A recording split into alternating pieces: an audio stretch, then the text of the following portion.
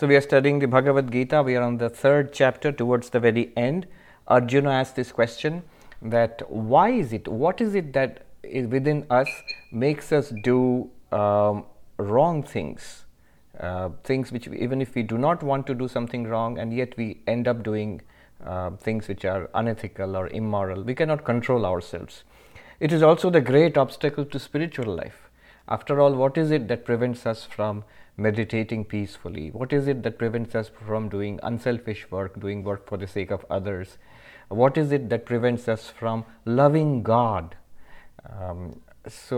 And realizing ourselves as beyond body and mind, as the Atman. All the yogas have this one problem, this one obstacle. What is that? And Sri Krishna answers that it is desire. Notice that it is the same answer given by the Buddha.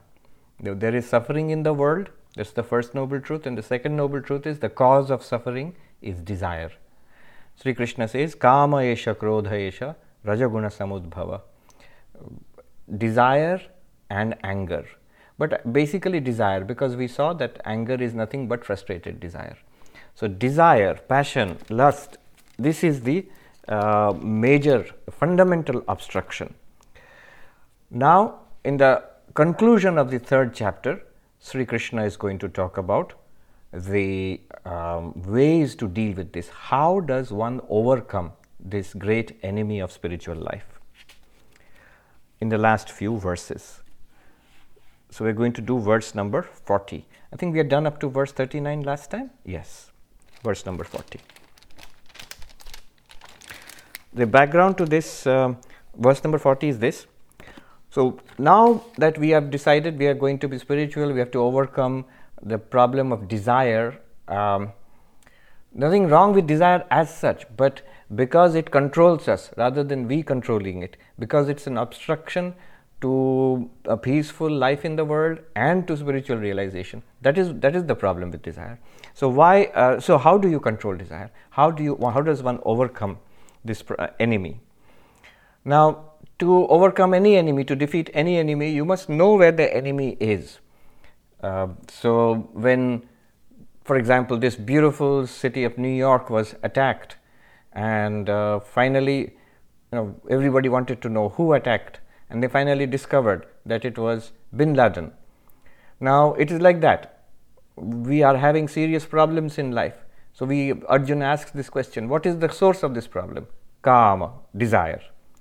Now the next step is, where is this enemy Bin Laden hiding? You cannot defeat the enemy without finding out the enemy. So that took so many years, and a long time later it was found out he was hiding in some place in Pakistan, and then only the American forces were able to find him and kill the enemy. Exactly like this, we must find out where this enemy in spiritual life, where is it exactly? What is the base of this enemy? What is the hideout? And so that is what Krishna is going to say. Where is desire? Verse number 40. Indriyani mano buddhi asyadhishthanamuchyate etair vimohayatyesha jnanam avritya dehinam. The abode of, the hideout of desire, the abode of desire is said to be the senses, Indriyani, Manaha, mind, and Buddhi, intellect.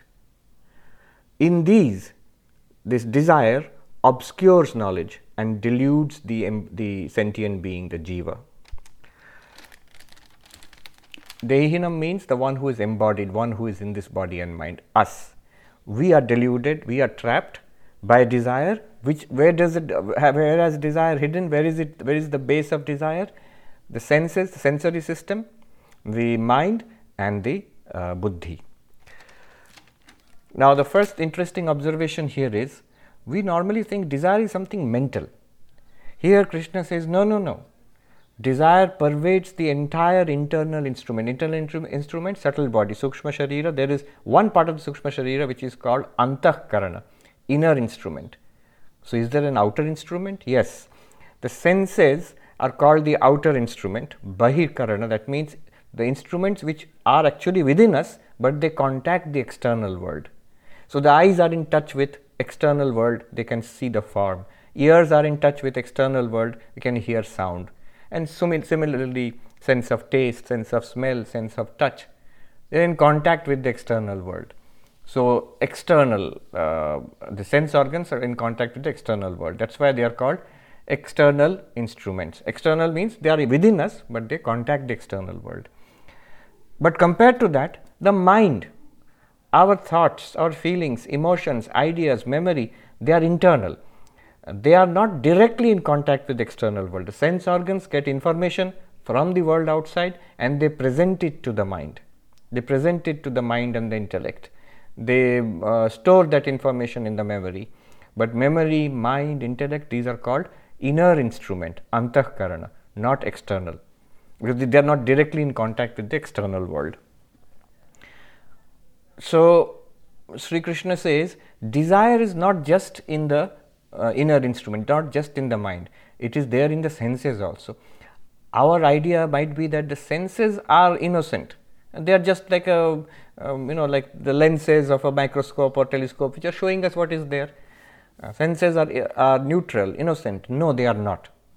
Desire is very much there. The senses have an autonomy, an autonomous intelligence to them, and desire stays, has its location, has its base. The first base of desire is in the senses, in the sensory system. A lot of energy flows through these senses, and unless they are controlled and channelized, it's desire which will take over. I have mentioned this earlier. The American psychologist Jonathan Haidt, Haidt, his book The Happiness Hypothesis, where he mentions, he takes up the problem of why is it so difficult to change? Why is it so difficult to, we know so many things, but why is it so difficult to do these things? The same problem which Duryodhana had, that I know what is right, but I don't feel like doing it. I know what is wrong, but I can't stop myself. There's some power within me which forces me to do it. Janami dharmam nacha me pravritti, janami adharmam nacha me nivritti, kenapi devena hridisthitena yatha niyojito asmi tatha karomi. Some power.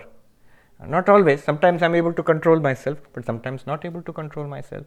I do things, I say things or think things by the body, speech and mind, which later I regret. I know it is wrong. So what is that power? Even Arjuna has the same problem.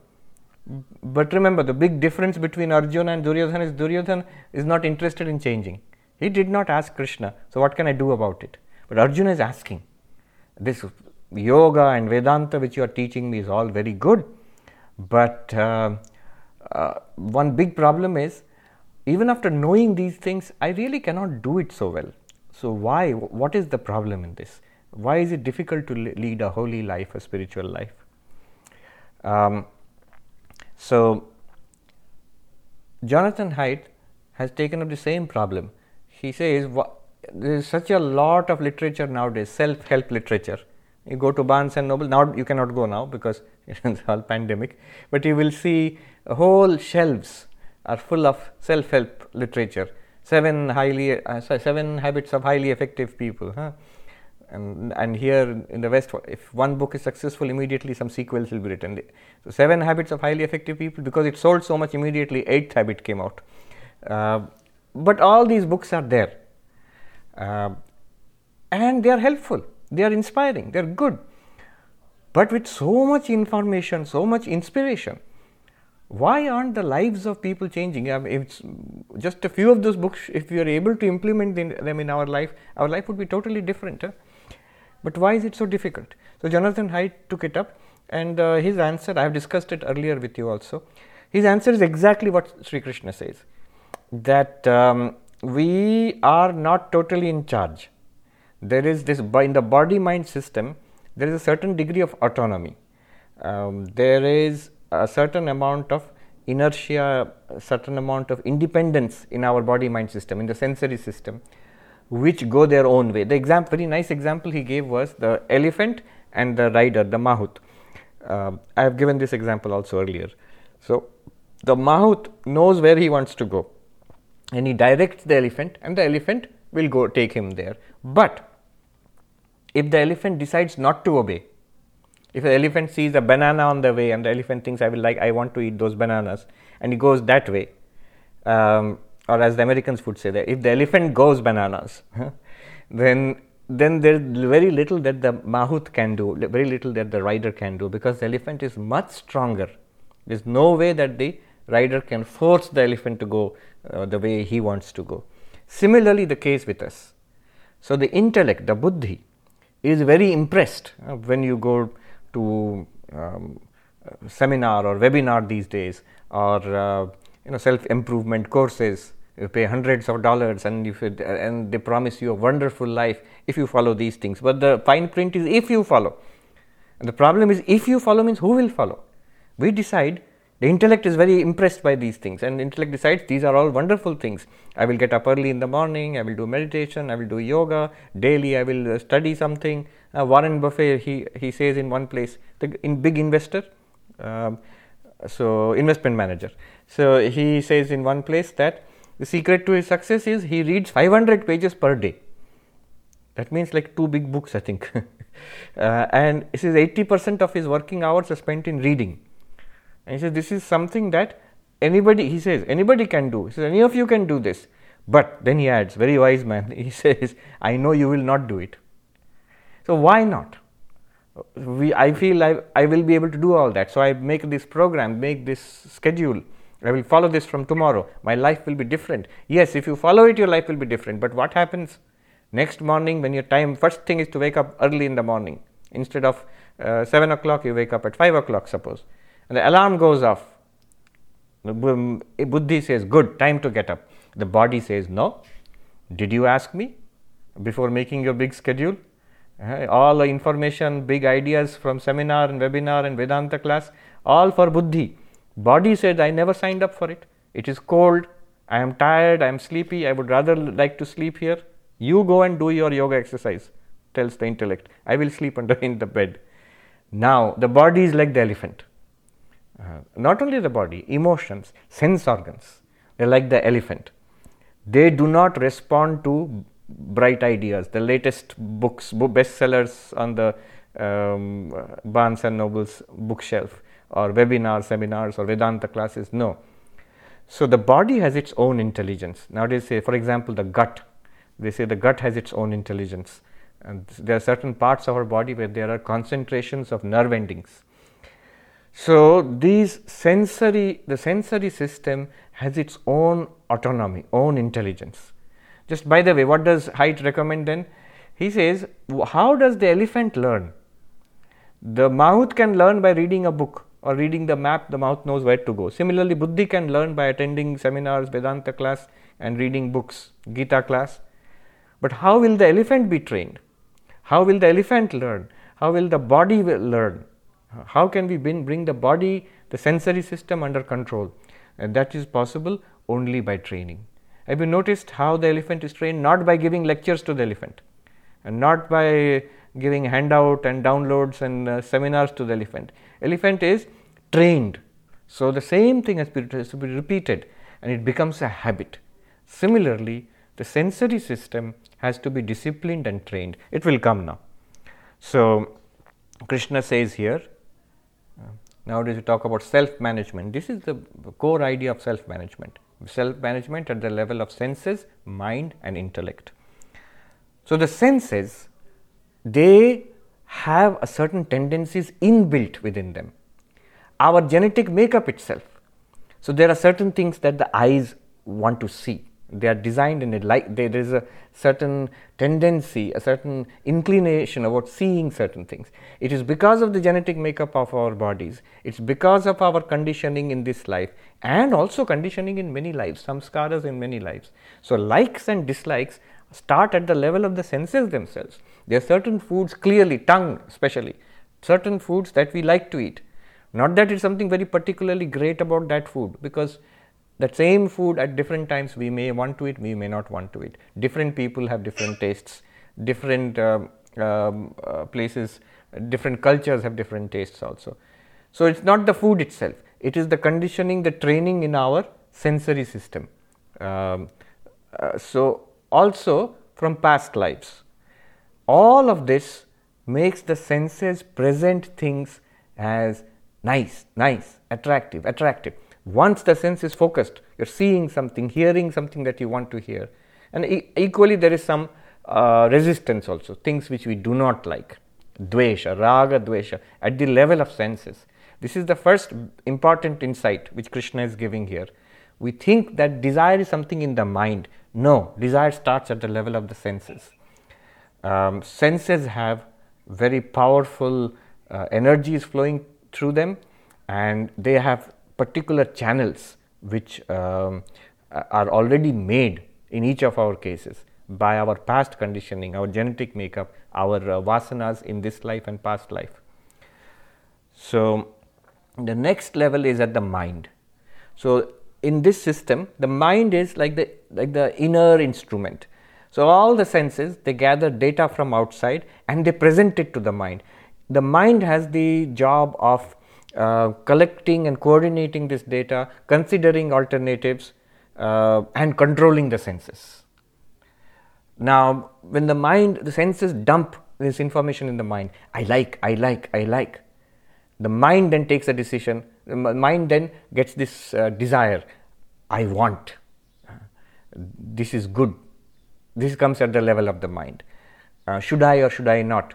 I should, this kind of feeling that it's attraction. It is nice. This comes at the level of the mind. And the faculty of control is lost. The mind is supposed to control and coordinate the senses, but now what happens is, like a horse out of control, it drags the mind. The senses drag the mind. The mind is supposed to control. The senses now drag the mind, like a horse pulling the mind, pulling the rider in a particular direction. That funny example of the man very seriously galloping through the village in his horse, and somebody asks him, "Sir, where are you going in such a hurry?" and with such a serious expression. And the man looks back shouting, "I don't know, ask the horse." So the horse is taking away the man in some direction. Our senses are like that. Eyes are pulling in one direction, the tongue in a direction, ears and touch and smell different directions. Whatever is attractive to the senses, the mind is being pulled in those directions and unable to control. So the mind is unable to control. That is at the level of the mind. The definition is sankalpa vikalpa atmakam manaha. Mind is the one which considers pros and cons. Various options arise in the mind after taking information from the senses. Then the desire infects. So at the level of senses, attraction or repulsion. And desire is the form of attraction. So let's stay with that attraction. At the level of senses, attraction, powerful attraction, habitual attraction. Then it comes to the level of the mind. What does this desire do at the level of the mind? The function of the mind is to control. That function is lost. It overrides that function.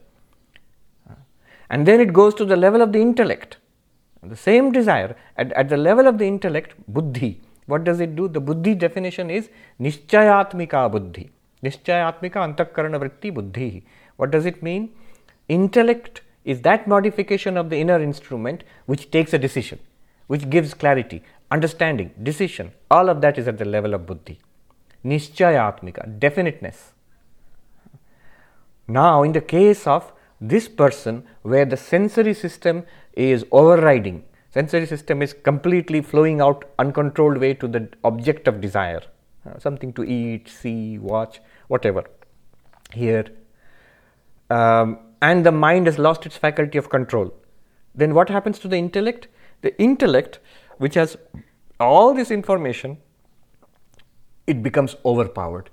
It now joins. They say that if you can't beat them, join them. If you can't beat them, join them. Yes. So the intellect now joins it. And intellect says, yes, it's good. We should do it. We should do this. We should see that. We should touch this. We should eat that. They say there is this psychology of addiction. Psychology of addiction. People who get addicted, drugs, drink, whatever, the senses are very powerful. They are habituated to ingesting that particular drug. They want those sensations. And the mind has completely lost control over the senses. So same desire. And what does the buddhi do? The buddhi, which very well knows what is addiction, what are the bad consequences, and the financial problems, all these problems which are coming out of addiction, all these things that the buddhi knows. Is it all muted or somebody's? Yeah, there's some background noise coming. We are able to unmute ourselves. Yeah, so right. So I hope Jayant will take a look. If you find somebody not muted, you can mute. Yes, ma'am. Yeah. Now, in the case of the buddhi, what happens is, in the case of this addiction, the sense organs, they are pushing you toward the addict towards repeating that addictive behavior. It's drugs or alcohol or whatever it is. The mind has lost control, and the intellect, which understands all of this, but the intellect is deluded. He says vimohayati. It's deluded. The intellect is deluded. Deluded in what sense? The addict will say, oh, just one more time. It is all right. I am fully in control.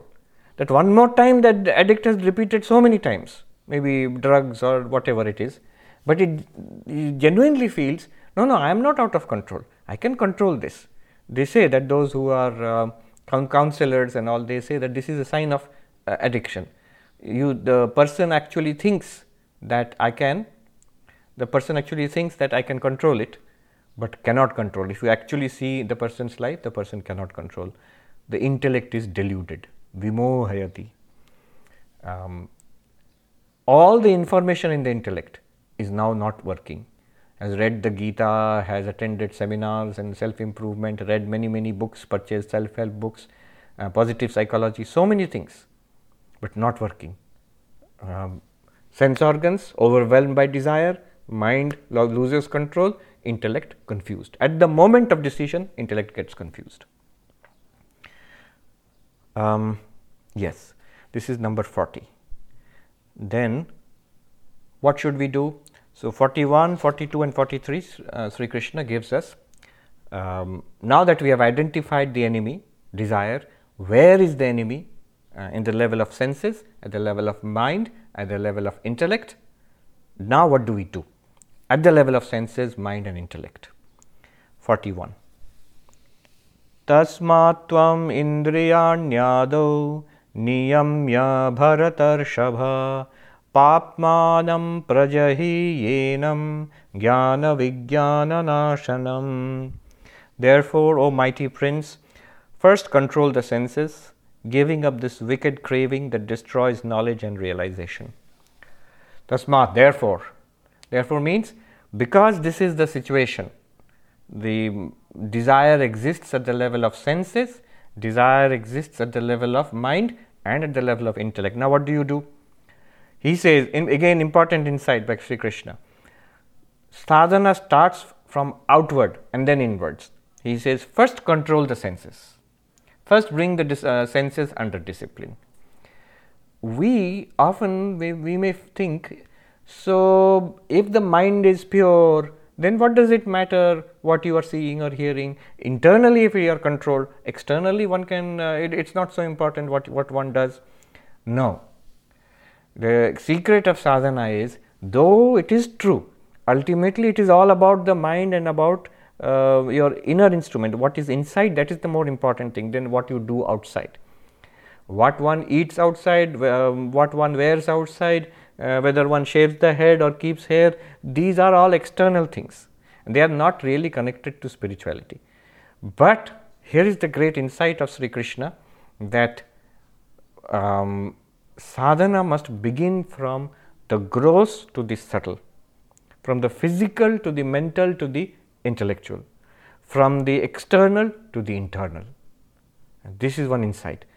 If you do not control the sensory system at first, and we do not control the mind, let the senses do what they want. I can see whatever I want, I can smell, taste, touch, whatever I want, eat whatever I want, whatever desire is coming, I can fulfill it.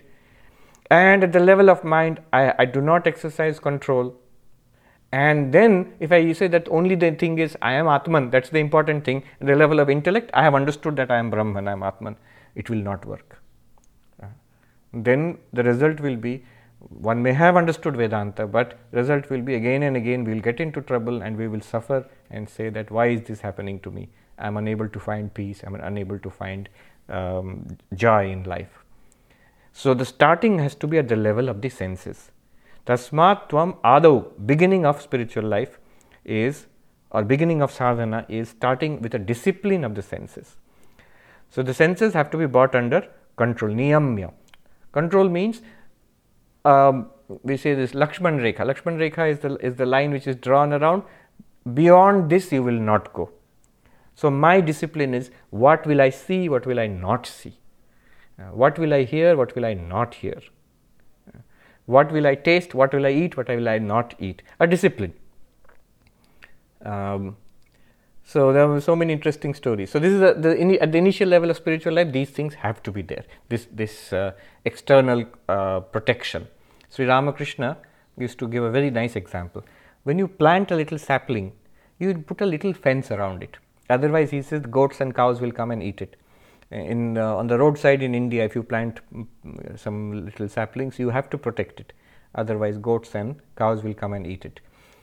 But when that tree, when it has grown into a big banyan tree, you don't need that fence. You can remove it, and it's so strong you can tie an elephant to it, Sri Ramakrishna says, nothing will happen. So similarly, at the beginning of spiritual life, a fence of some rules and regulations, some discipline, and this discipline of the senses is necessary.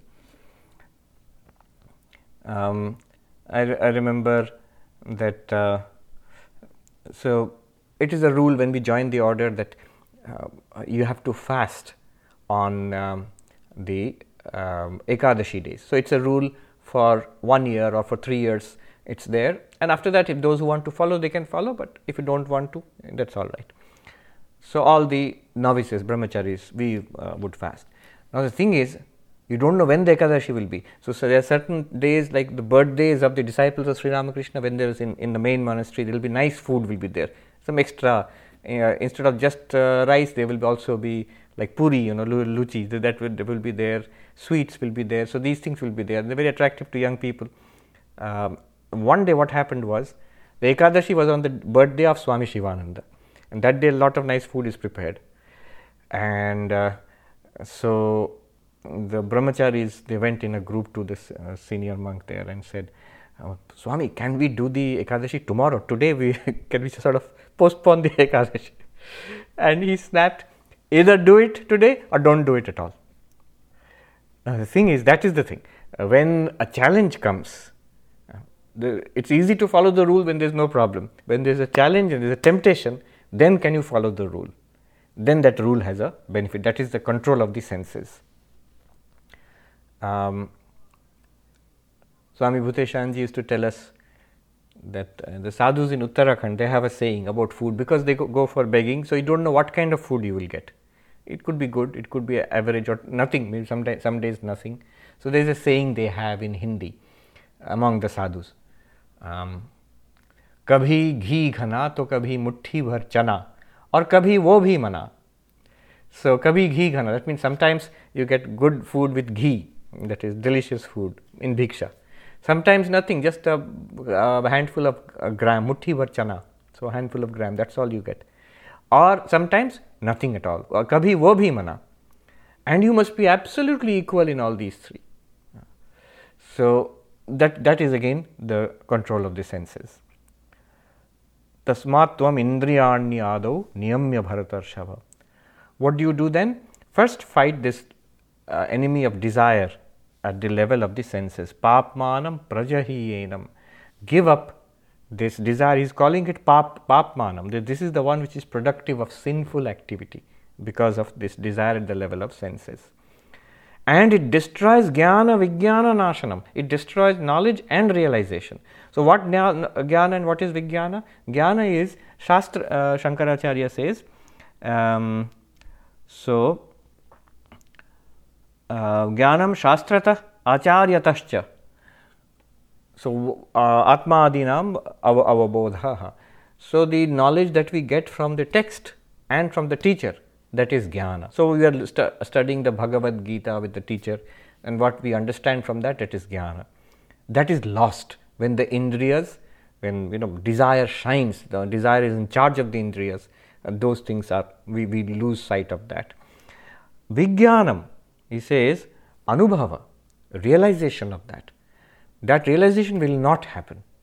Though I am studying, I am trying to understand, I am trying to meditate and do my bhakti practices, all of these I am trying to do, but if once in a while I break the discipline of the senses, what will happen is that realization, that these practices will deepen into realization. I will realize that I am not the body and mind. That realization will not flash.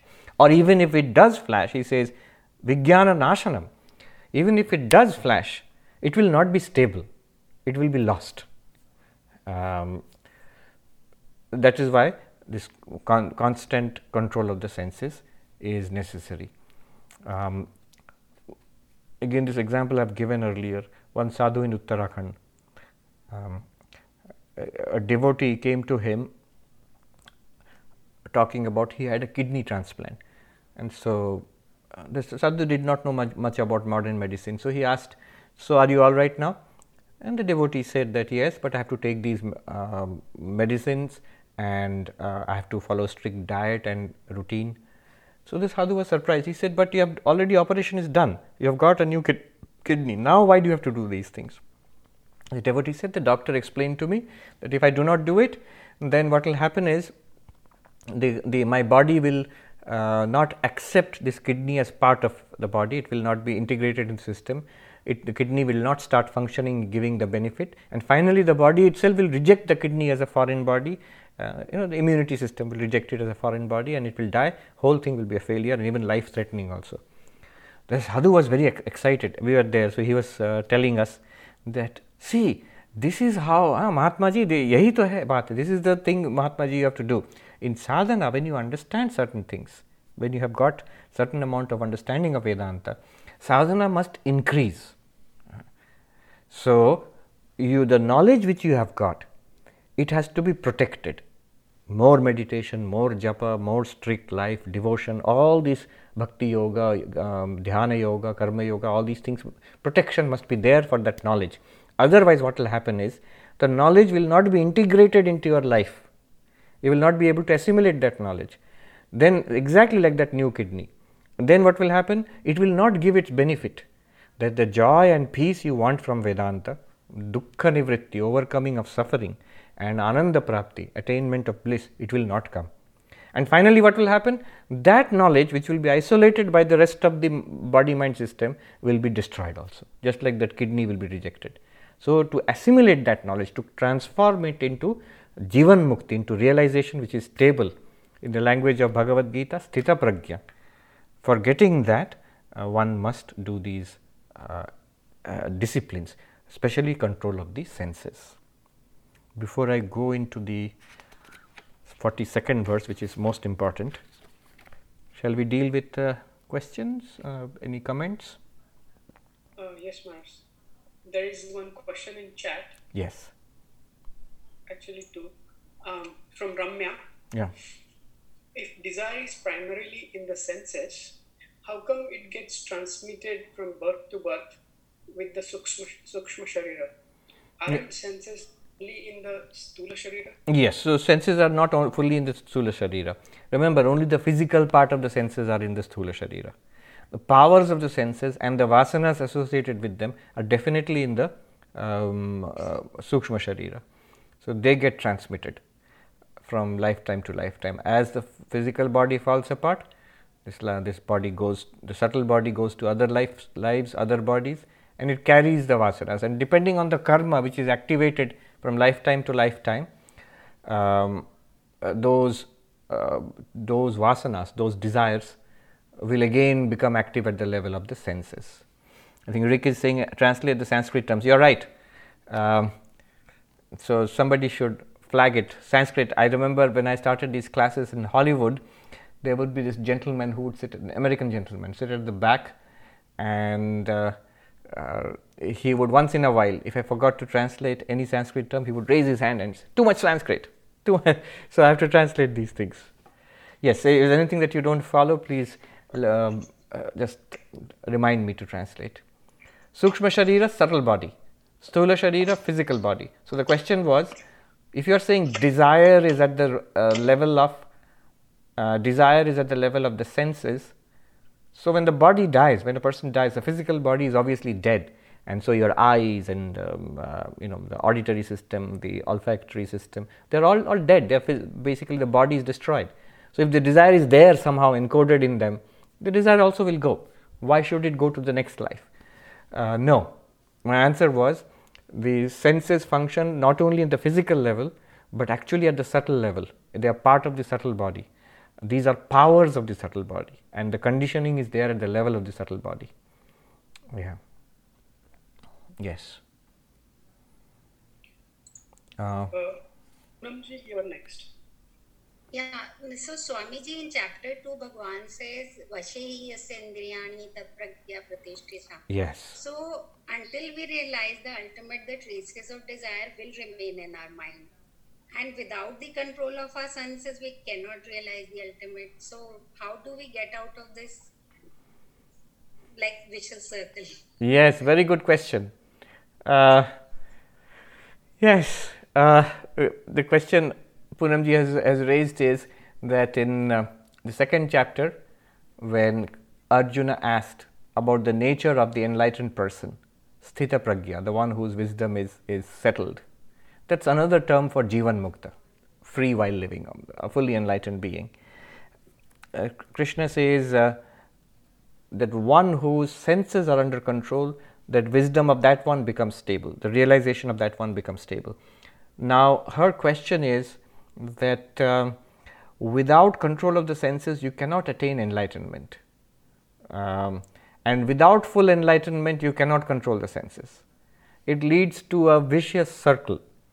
How will you attain enlightenment? Without enlightenment, full control of the senses is not possible, and without full control of the senses, enlightenment is not possible. One interesting answer here, this exact question is raised by Ramanujacharya, the great master of Vishishtadvaita Vedanta. In his Bhagavad Gita commentary, he uses this. He says, this is a vicious circle, exactly like he said, it's a vicious circle, that control of the senses is absolutely necessary for enlightenment. And enlightenment is actually necessary for control of the senses, for perfect control of the senses. Then how do you get enlightenment at all? And he says, this is where bhakti is useful. Ramanuja's insight. Bhakti, devotion to, suppose devotion to Krishna, to whichever deity is beloved to you. The devotion there, what happens is, the devotion is of the nature of desire. This desire and devotion have the same force which flows out towards the world and says, I want these things. I want to see this, taste this, touch that, hear this, smell that. So the desire which flows out, energies which flow out through the senses, that alone is channelized towards God. Instead of the same I want, instead of I want the world, it becomes I want God. It is channelized towards God realization. Now, bhakti does that very well. Bhakti is of the nature of love. So when one loves, I love the Lord. That is the pull of the heart. Then that same love which was flowing out towards the world as desire is now channeled towards God, towards the form and the name of the deity, Ishta Devata, the chosen ideal, the chosen deity. Especially if you are initiated into a mantra, this is very useful. So that's the path of devotion. So that Ramanuja takes that occasion to introduce the importance of devotion. One teacher of Jnana, of the Advaita path, in Uttarakhand, he says, I did not hear it, I read it. He was asked, which is greater, bhakti or jnana? And he replied, bhakti badi hai, bhakti is greater. So people were surprised that how is this person, this Swami who is a great non-dualist, saying that bhakti is greater? He said, if bhakti is greater, then bhakti means devotion. Devotion is greater, then what about knowledge? And he immediately replied, in knowledge there is no greater or lesser, there is no higher or lower. Gyan mein bada chota nahi hota hai. But then he explained later on, what happens is, this is at the beginning, in this level of sadhana, spiritual practice. At the level of spiritual practice, what happens is this. We may, and I'm talking about Advaita Vedanta. So we may study Vedanta, understand these things, and we will see what is to be understood in the next verse itself. But that is at the level of the intellect. The intellect begins to understand and appreciate it. The clarity comes to the intellect. But if the mind and the senses are not purified yet, the desire still remains there, and it pulls us continuously out towards the world. And there all the problems will remain. Desire and anger and greed, these things, they rule. Maybe at the level of a sadhaka it may be very controlled, it may be in the finer form, but it's still there. I remember this Swami, who was a very great, wonderful Swami, a great teacher of Vedanta, but he had a hot temper, and he would lose his temper and yell at people. And then somebody asked him, "But Swami, you are the Atman, why do you get angry?" And he said, "Oh, don't you know, I am the Atman, I am very clear about that. This desire is at the level, this anger is at the level of the mind. I am a witness of that anger." You may say that, you may even mean it, but it's not a very good thing. It's not a very inspiring sight. That sadhu, he said, "Rota wa gyani kisko pasand hai?" The gyani, the man of knowledge, who is weeping. Weeping means, I am troubled by desire or anger or greed. This kind of a grumbling, complaining, unhappy jnani, it's not an inspiring sight. So the senses have to be controlled at the very beginning. Bhakti is very useful there. Suppose you say, "But without bhakti is it not possible?" It is possible, it's more difficult. Remember, it's not really a vicious circle. All it means is an effort has to be made for the control of the senses. It's not that the senses cannot be controlled without perfect enlightenment. Everybody controls the senses, all of us do. To raise a family, to hold on to a job, you must control your senses to some extent at least. To complete your PhD, whatever it is. To some extent a discipline is necessary, and we do control. From childhood onwards, we are taught to control our senses. If we do not control the senses, let alone sadhana, one cannot succeed in worldly life also. Okay, this much. All right. Anybody else? There are two more. Yes. Shekhar next. Pranam Swamiji. Namaskar. I have a different flavor of Poonamji's question. Yes. Buddhi is the faculty that's responsible to control the senses. Then mind controls the senses. Buddhi takes the decision. Right. So Buddhi controls the mind and mind controls the senses. Yes. So ultimately, if my Buddhi is weak and that's why my senses are running. Yes. So is it like a fox guarding the hen house? Should Yes. I be first strengthening my Buddhi instead of... Yes. You are right. It's because the lack of clarity in the buddhi. But what Krishna pointed out in verse number 41 is that the process has to begin by shutting the door. Before you take care of this, so you want continuously fox to enter every day into the hen house. So at the level of the eyes and ears, so there must be a discipline at the sensory level. Stomach is upset. Yes, I need to put medicine and diet to clear the stomach. But to do that, first of all, I need to control my intake. No amount of medicine will work if I keep on stuffing myself. Similarly, no amount of clarity, meditation, Vedantic thinking will work if I continuously engage myself in sensory addiction. That means continuously engaged in pursuing, say, pleasure, for example. There will be neither time nor knowledge, neither time nor energy, and what we read and understand also will be quickly overpowered if the control is not there. So the control should start at the external, at the grossest level, at the physical level, starting with the senses, then mind, and then buddhi. Yes, we can continue to study and think at the level of buddhi. That is what I started with at first, that we always think, and it is true, the real spirituality is internal. It should be at the level of buddhi and manas, mind and intellect. That is very true, but it will not work until the gates of the city have been controlled. Yes. So does that mean is mind autonomous from manas and buddhi? Manas is mind. Right. So is mind autonomous of buddhi? Intellect, So mind, yes. So all of these are autonomous. They, as we discussed earlier, they have their little degree of autonomy. The senses themselves have an inbuilt intelligence to them. Mind has its own autonomy, and the buddhi also, of course, definitely it is autonomous, and so they can pull in different directions, and we feel that, we feel pulled. The nature of desire is this: I do not want to say I'm pulled by this cookie, and I know that I should not eat. It's of no use. It's just the level of the tongue which wants to have a nice taste, and so I understand it's of no importance. It's not good for my health. So I will not eat. This is one pull. Intellect is saying, and the tongue is saying it's nice. I want it, and this pull is there. This is the nature of desire. This is the problem. Same person. At one level, we want to control it and we want to overcome it. We are very clear about it. At the other level, we want it also.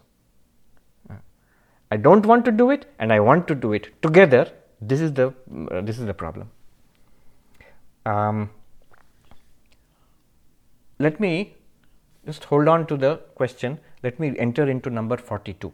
Most important. This is the key to the whole method of overcoming desire. It is a central message of Sri Krishna in this third chapter. Indriyani paranyahur indriyebhyah param mana manasastu para buddhi yo buddhe paratastu sa. So it is said that the senses are superior. Superior than the senses is the mind. Intellect is superior to the mind. And beyond the intellect, the supreme is the self, the Atma. So senses are superior. Superior to what? It has not been said. Superior to their objects, to the external objects. This word, the key word here is para. Para means superior. Superior in what sense? They are subtler, sukshma. They are inward, pratyak. And they are more powerful, higher. So compared to the things which you see, hear, smell, taste, touch, compared to the cookie which I am going to eat, the sensory power of taste is superior to that. It is inward also. Inward in what sense? Inner to me, closer to me, the witness, the consciousness. It is, the senses are closer to me than the object of the senses. And the senses are superior in the sense that there is more intelligence involved in that. The object is lower, inferior, outer, physical. In this 42nd verse, the entire wisdom of the Pancha Kosha Viveka has been put in there. Sri Krishna teaches the Pancha Kosha Viveka to Arjuna in 42nd verse. Pancha Kosha Viveka, the method of discernment of the 5 sheaths. 5 sheaths, Pancha Kosha, the method of discernment. Discernment of what? Discernment of the self from the 5 layers of the human personality. This you find in the Taittiriya Upanishad. In the Taittiriya Upanishad, second chapter. The second chapter of the Taittiriya Upanishad is called Brahmananda Valli, the chapter on the bliss of Brahman. There, the method of this, the discernment of the 5 sheaths, Pancha Kosha Viveka, 5 sheath discernment method is taught. What is said there? That look at the human personality, look at what we consider ourselves to be. Take a look. First, most obviously, there is the physical body.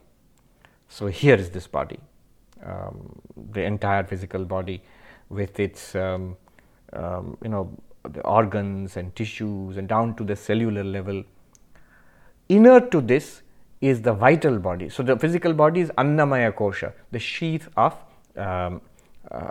food. Food means it's made of food. What we eat and drink, that is converted into this physical body. And inner to this, para means inner. Inner to this is the vital body, the pranamaya kosha. Vital body here means the physiological processes which keep this physical body alive. Breathing, digestion, circulation, the nervous system, all the activities together which we call life. So these are processes. In fact, a doctor, of course the doctor must study anatomy, but the doctor actually studies the processes which are going on in the body. To cure a patient, to keep a patient alive, those processes must continue. So this is called pranamaya kosha, the entire physiological processes in the human body, in any living body. It is inner. Inner in what sense? One must be careful here. The pranamaya kosha, that each sheath is inner to the other. It does not mean physically inner. If you physically go into the body, like a doctor may probe into it, you will only find more body. There will be flesh, there is the skin. If you probe inside, you will find the flesh and the fat and the blood vessels and the nervous system and the bones. Inside that you will find the marrow. If you go down microscopically, you will find tissue and the cellular system, intracellular structures. So all these things you will find. That is physically inside. But this is in the sense of subtle, means what is at a more, well, I can only say subtler level, what is supporting this physical system, that is closer to you psychologically, the pranic system. Even interior to that, para, higher than that, superior than that, interior than that, is the mind. So here comes the senses and the mind at the level of the pranamaya kosha, the vital sheath, and the manomaya kosha, the sheath of the mind. There are the senses. The senses and the mind is the manomaya kosha, the sheath of the mind, where thinking is going on, feeling is going on.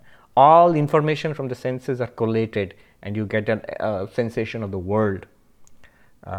Directions for acting, walking, talking, eating, these are going on. So mind.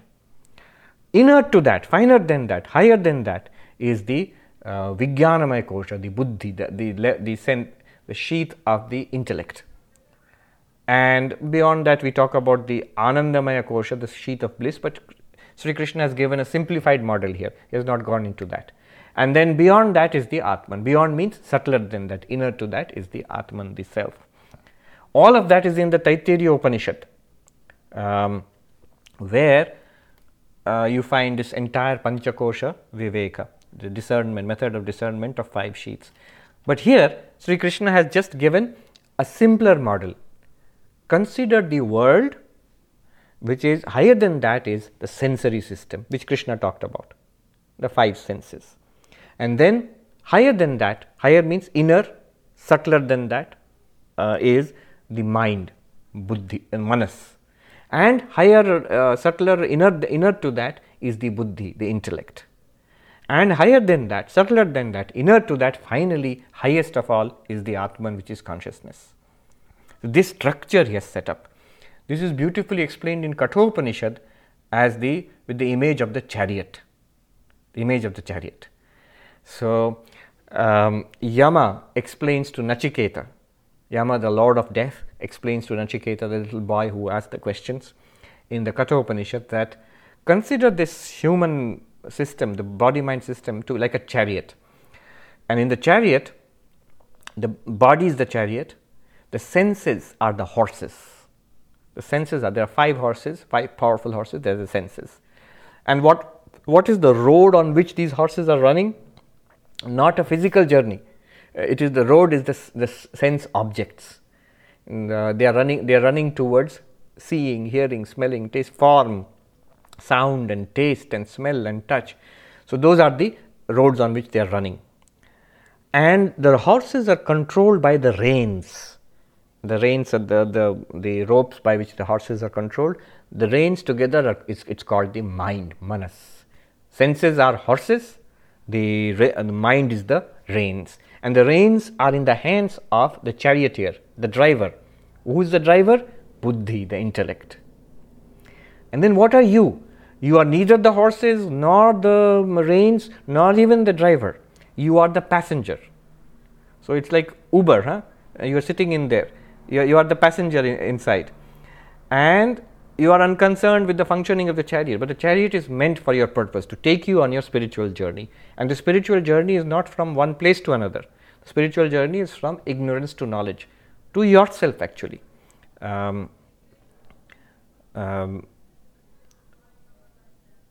Radhakrishnan, Dr. Radhakrishnan said, the goal of the spiritual journey is to find ourselves. So that is the journey. Now, the chariot example is meant to show exactly what Krishna is saying here. The horses have to be trained, they have to be disciplined. He says, when the horses are well trained and the rein is firmly controlled and controlled by the rein, the mind is mindful, samanaska, and the intellect pragyanavan. The intellect is full, very well read in Vedanta and understood everything, clarity is there. Then the chariot, he says, so adhvanah param gacchati. That means that it reaches the end of the spiritual journey. Otherwise, the chariot comes to disaster. So the car will crash. If the horses are not controlled, one is rushing this way, one is rushing that way, they are not taking you where you want to go. If the reins are loose, what is loose rein? What is the meaning of that? The mind is not mindful. Nowadays, mindfulness is a big thing. Exactly that word, mindfulness, is used in the Kathopanishad. Samanaska literally means mindful, focus, attention, concentration. The mind has to be focused and concentrated, able to bring the senses under control. And at the level of intellect, there must be understanding of Vedanta. Pragyanavan, wisdom must be there.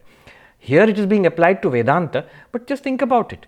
Anything that you want to do in life, you want to earn a lot of money, you want to make it big on Broadway, you want to become a professor at Columbia University or Harvard, all of them, they require the senses to be controlled, mind to be mindful, focus, concentration, and the intellect to be full with the wisdom which is necessary for taking you to that goal.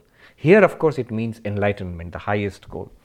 And this will lead to realization of the self, the passenger in the chariot. So here you see, Indriyani paranyaho, the senses are said to be superior to their objects, object not mentioned here.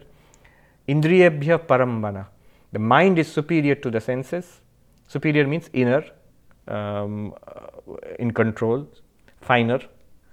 And superior to the mind is the intellect, the buddhi. And superior to the buddhi, that means beyond the buddhi, innermost is you, the self, which is consciousness. I think this is what I wanted to say. Yes. Let's quickly look at the questions. Girish, Yes. This is Girish. Can you hear me? Yes, I can hear you. I have a basic question that I'm confused about, is that going by Vivekananda's poem about which ends in none escape the law, Yeah. the law of karma. If karma is deterministic, Yes. what is its role in the control of the senses? If karma is deterministic, it trumps free will, and you need free will to be able to actually control the senses. Yes. I'm glad you raised this question. I was supposed to mention free will, but I'd forgotten about it.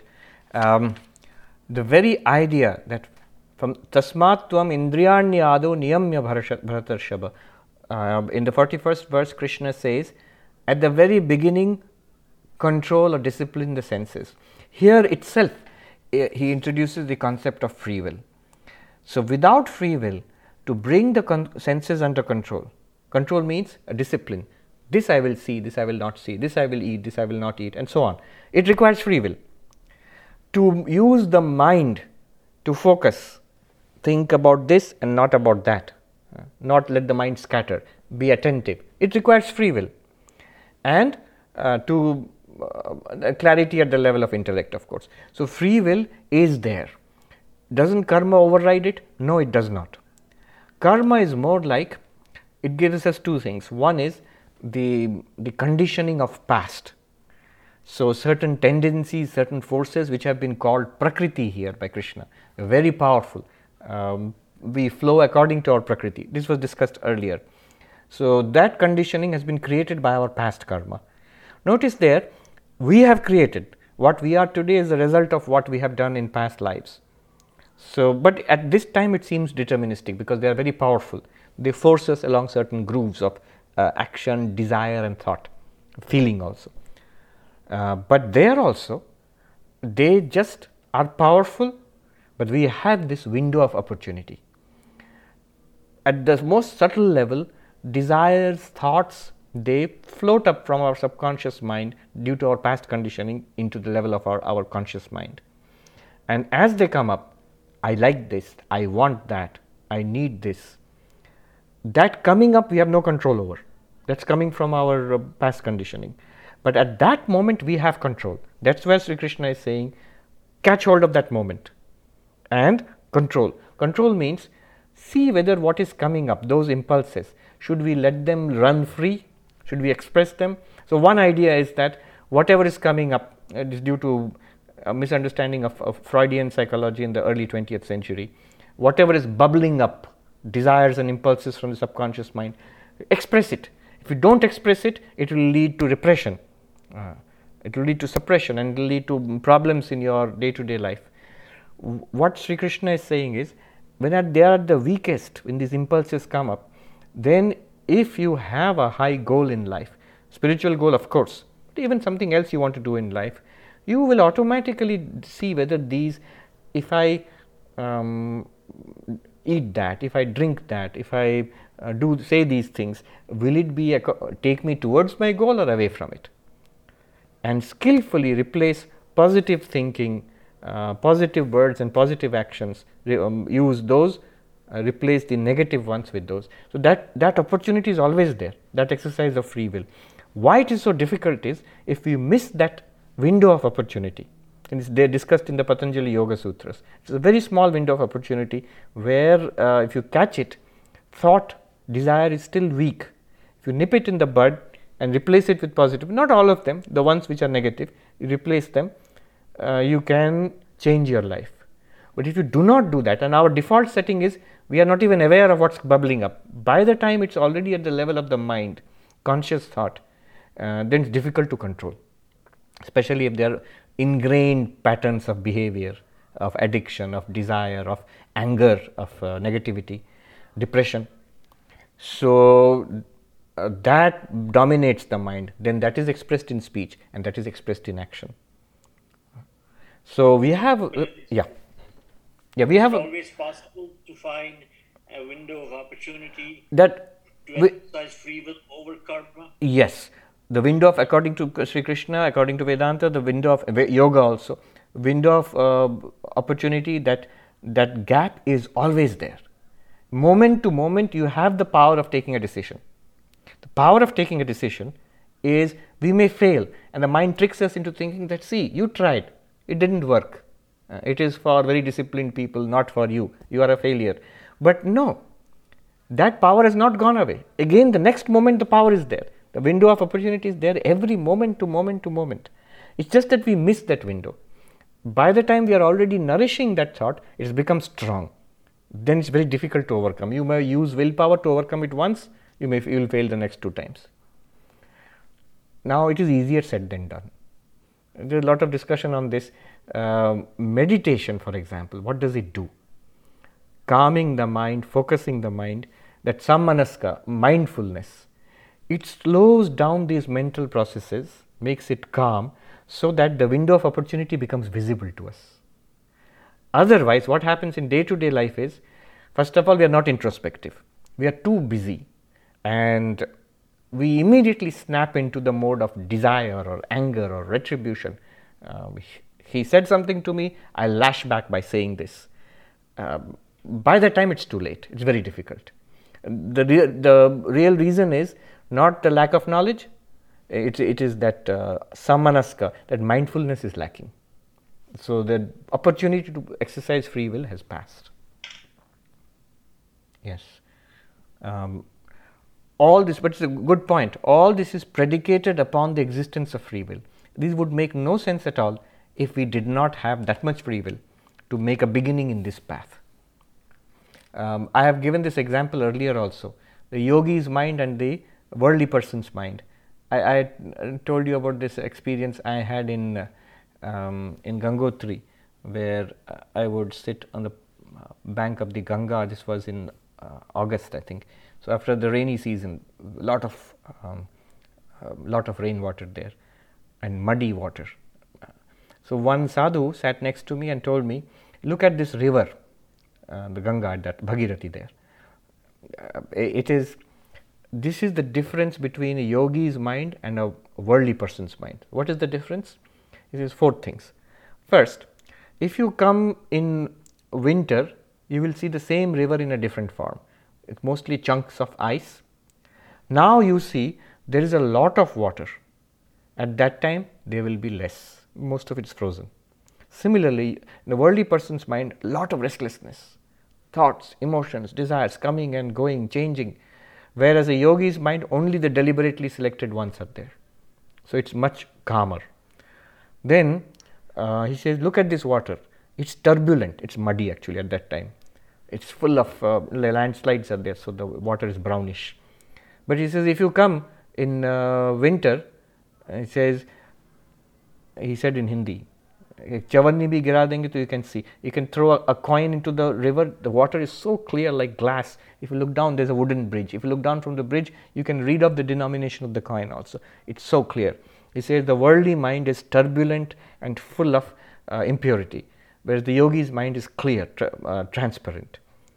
Third, he said the worldly mind is dangerous. This river is rushing with so much water. If you step into it, you'll be swept away. Actually, somebody had been killed the earlier day. Similarly, the mind of the worldly person, turbulent. Suddenly something comes up, bursts into anger, into depression, commits suicide. Terrible. It can make you do anything. And then you regret it later. Of course, if you commit suicide, there's not much chance of regretting it later. But if you see, the very fact that we feel guilty and we regret certain things, why did I do that? Why did I say that? Why did I even think that? It shows that our mind is not under control. Sometimes we do things which later the same mind regrets it. So that is the mind of the worldly person. And he says, when you come in winter, if you see the mind, if you see this river, there's so little water, you can easily walk across it. You can enter into the river and walk across to the other shore. It is not at all dangerous to you. Similarly, yogi's mind is not dangerous. And the fourth one he said was, this water you cannot drink yourself, you cannot offer to anybody. He said, ye khara hai, that means it's full of sediment at that time. But he says, you come in winter, you take the water, it is sweet and cool and pleasing, you can drink it yourself and you can give it to others also. Similarly, the mind, the worldly mind, it gives you no peace, and people around you also will not be in peace because of you, of the worldly mind. But the yogi's mind, when you have a yogi's mind, it gives you peace and it radiates peace all around you. This I have seen in senior monks, advanced spiritual seekers. There's so much at peace and joy and serenity, and you catch it also when you are in their company. Okay, let me just read the last one. Evam buddhe param buddhva sangstabhyatmanam jahi shatrum mahabaho kama rupam durasadam. Thus, knowing the self as superior to the intellect and becoming established in the self. Established in self means I am Brahman. From this attitude, with this paradigm, conquer desire, which is very difficult to comprehend. The ways of desire are very difficult to comprehend. I think whole of Freudian psychoanalysis is in this phrase, kama rupam durasadam, the incomprehensible nature of desire. But that can be overcome when you realize yourself as the self, and from that perspective you deal with the sensory, mental and intellect system. What it means, we will investigate it a little further next time before we move on to chapter 4. Any last comment?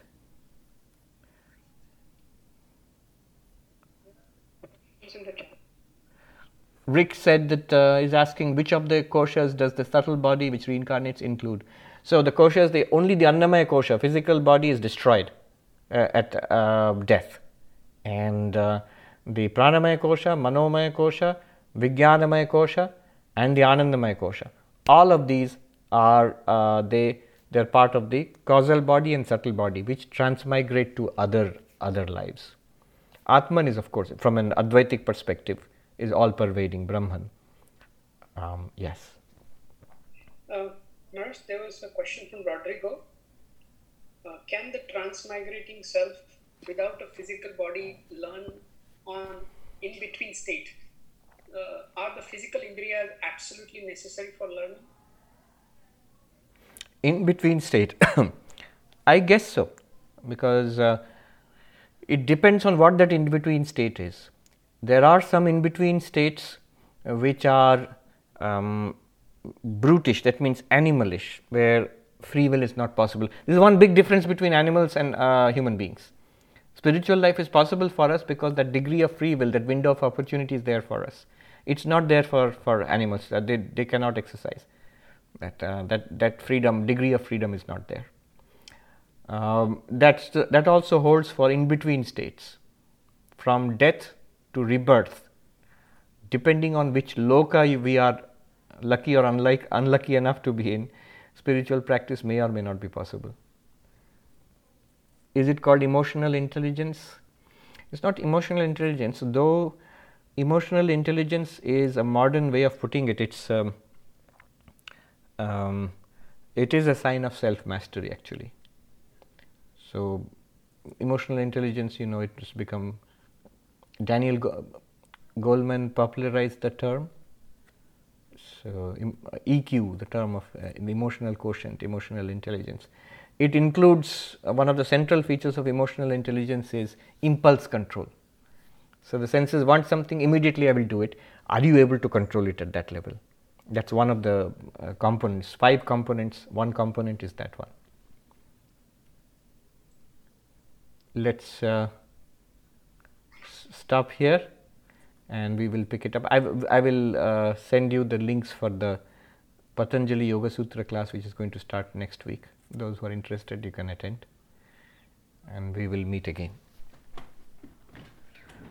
Om Shanti Shanti Shanti Harihi Om Tat Sat Shri Rama Krishna Arpanamastu.